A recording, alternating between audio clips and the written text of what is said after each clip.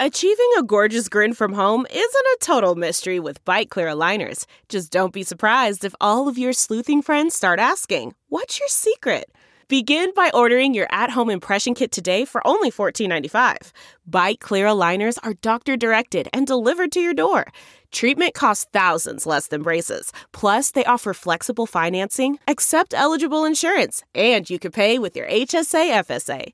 Get 80% off your impression kit when you use code WONDERY at Byte.com. That's BYTE.com. Start your confidence journey today with Byte.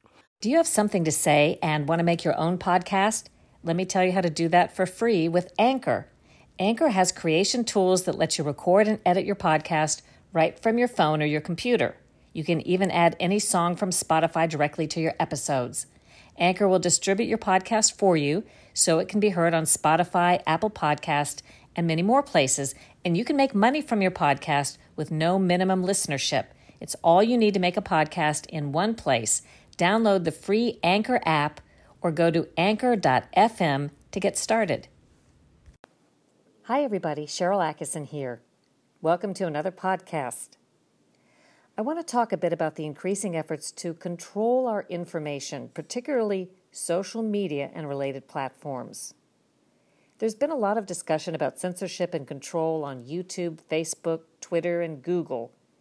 But there's another giant platform that also deserves scrutiny: Wikipedia. It's considered the 5th most popular website in the world. And yes, you may know that some of the information isn't reliable, but many don't know the extent to which pages and topics are controlled by agenda editors, sometimes in ways that are invisible to the viewing public. I've written about this in the past. You can see my investigation if you search online for the dark side of Wikipedia, and I've spoken about some of this in 2 TEDx talks. But recently, again, I took the battle to my own Wikipedia biography page, which has been under the control of agenda editors for years. Now, mind you, I know my page isn't important to anybody but me, except perhaps to the extent to which it's indicative of what's happening across the Wikipedia platform. So I thought I'd talk a little bit about it, give you an idea of what's really going on. First, the way it works on Wikipedia, the more control and power is granted to the volunteer editors who've been there the longest and made the most edits. These Wikipedia editors can revert or erase other people's edits. Well, of course, special interests, corporate interests, and PR firms noticed this long ago and made sure to assign people to make lots of edits and get that editing power on Wikipedia. Now, they're more powerful on Wikipedia than any other editors. They violate Wikipedia policies with impunity. Biographies of living persons on Wikipedia are supposed to be neutral, and there should be no libelous material. These are Wikipedia rules. They shouldn't be trying to litigate controversies on a biography page. But that's exactly what some Wikipedia editors have done to my biography page and many others. Also, Wikipedia biographies, on the other hand, are not supposed to read like resumes or works of PR, but many of them do and are works of PR because they're biographies of interest that the powerful Wikipedia editors are trying to promote. Many times, controversial issues on Wikipedia are handled in a one-sided fashion. Certain positions are declared fringe by paid interests or other Wikipedia editors who obviously lack the information or expertise to decide them. In one case, an anonymous Wikipedia agenda editor who edits my biography says he's 24 years old and really into comic books. If he's telling the truth, he was about 7 years old when I was first assigned at CBS to investigate the links between vaccines and autism, but he claims to be the arbiter of facts and truth on the vaccine autism issue and routinely makes false statements and libelous edits onto my Wikipedia page, the comic book kid. Besides paid interests, WikiLeaks also attracts bands of devoted ideologues. This was pointed out to me by Wikipedia co-founder Larry Sanger, who has parted ways from the project over these very issues: the inmates running the asylum, the bias, the control, the false information. Larry Sanger points out there are uninformed ideologues who spend all their time in the deep recesses of Wikipedia's so-called talk pages, making edits that line up with their personal beliefs on controversies, making sure two sides of a particular story aren't seen, controversializing reporters and scientists who look at both sides, punishing the other Wikipedia editors who try to make edits and citations that they don't want you to see. If you tool around a little on Wikipedia, start checking out the talk pages, you'll find the strangest culture like dungeon punishment. There are some Wikipedia editors threatening to punish and ban other Wikipedia editors. There are Wikipedia editors begging to be unbanned, promising not to misbehave again, trying to get back into good graces. It's very twisted. That's another story. Going back to my own biography page, just by way of example, those who are interested can read the commentary that Wikipedia editors are engaging in about my Wikipedia biography. You can click the tab that says Talk on my Wikipedia biography page and see the discussion. It ranges from the obviously biased to the unhinged. Honest Wikipedia editors attempt to weigh in and point out violations of Wikipedia's own policies made by other Wikipedia editors, but they're often drowned out by the nonsense that has become routine. One of the most disturbing aspects of what I call the weaponization of Wikipedia is the evidence of agenda editors seeking out the subjects they're editing to harass and attack them.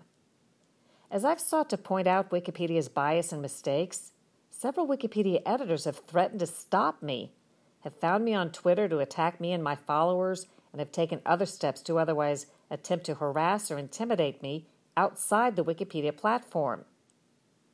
Before it happened to me, I'd reported on other examples. There was a case where a Wikipedia volunteer editor ticked off other Wikipedia editors, and they actually found out where he worked and called his bosses to tell on him for editing Wikipedia on company time. He was fired, though he claimed he only edited Wikipedia on his lunch hour.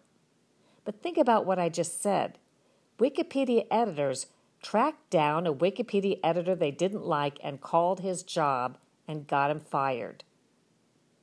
In another case, documents later made public show Wikipedia editors who were out to get another Wikipedia editor tracked his movements in real life. They knew when he went to visit his parents over a holiday in Florida. They speculated about how he was spending his free time and where he might be editing from.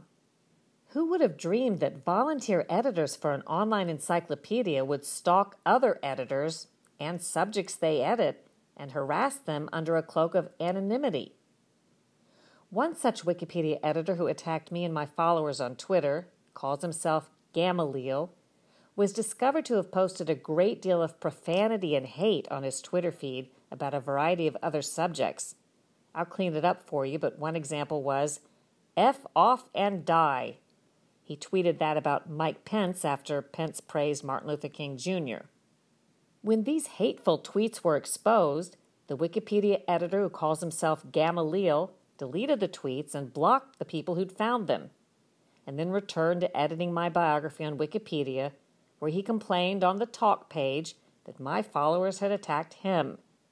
Mind you, nobody knew who he was until he sought me out on Twitter to attack me. And back to the twisted mentality you find on Wikipedia, Gamaliel was then soothed by other Wikipedia agenda editors. One of them gave him what amounts to a commendation in the strange underworld of Wikipedia, a badge that said he deserved it for withstanding the Twitter assault for editing Sharyl Attkisson in Wikipedia. Don't let the haters get you down. Mind you, he's speaking to the guy who found me on Twitter and attacked me and my followers and had all the FU tweets. Don't let the haters get you down. Another well-known pharmaceutical interest Wikipedia agenda editor who calls himself Skeptical Raptor edits my page even though he too is also clearly biased. On the talk page associated with my Wikipedia biography, for example, he referred to Emmy Awards as pathetic and does not recognize that I am, as a matter of indisputable fact whether he likes it or not, employed as a journalist, as I have been for the past 35 years.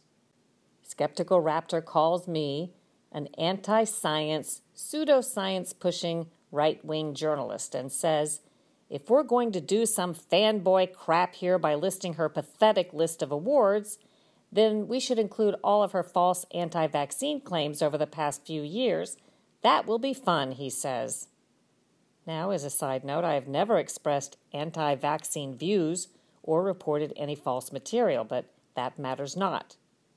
After simply defending myself in the face of being unable to correct errors and bias on my widely viewed Wikipedia biography, another Wikipedia editor reacted as though I was the one who started the attacks. He wrote, "Well, on the bright side, knowing from our first-hand experience now that Atkinson is the sort of person who makes public accusations without evidence does much to help us better understand what our reliable sources are trying to communicate about her."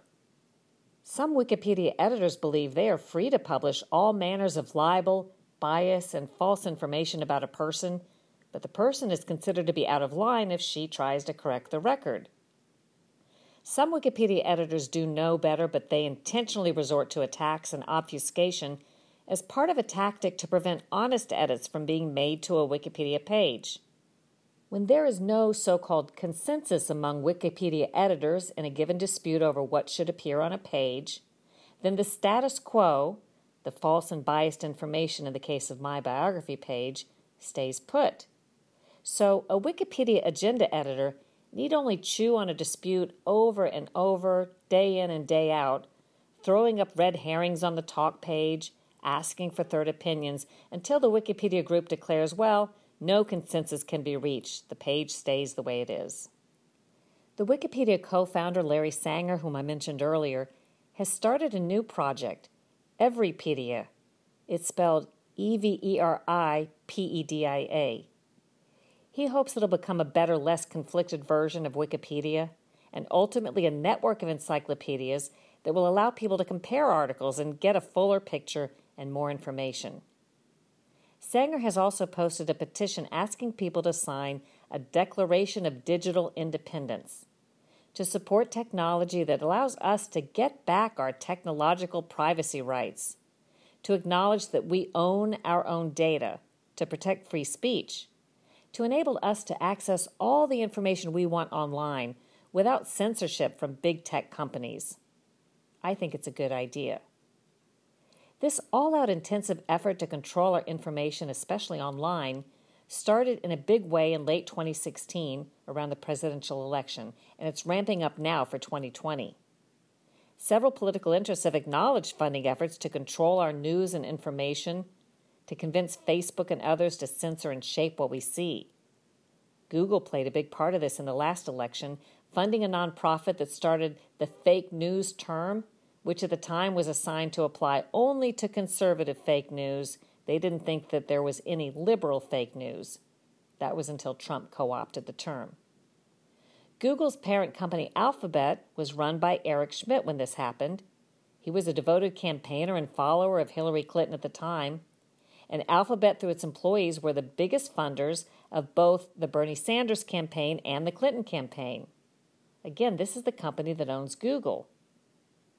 Folks, we're really getting deeper and deeper into an artificial reality where our information is being managed for us by third parties that we didn't ask to do it. It's important to expose it and to talk about it. I hope you enjoyed this podcast. Thanks for listening. Subscribe to it, pass this on to your friends, and visit SherylAtkinson.com to make comments. Make up your own mind. Do your own research. Think for yourself.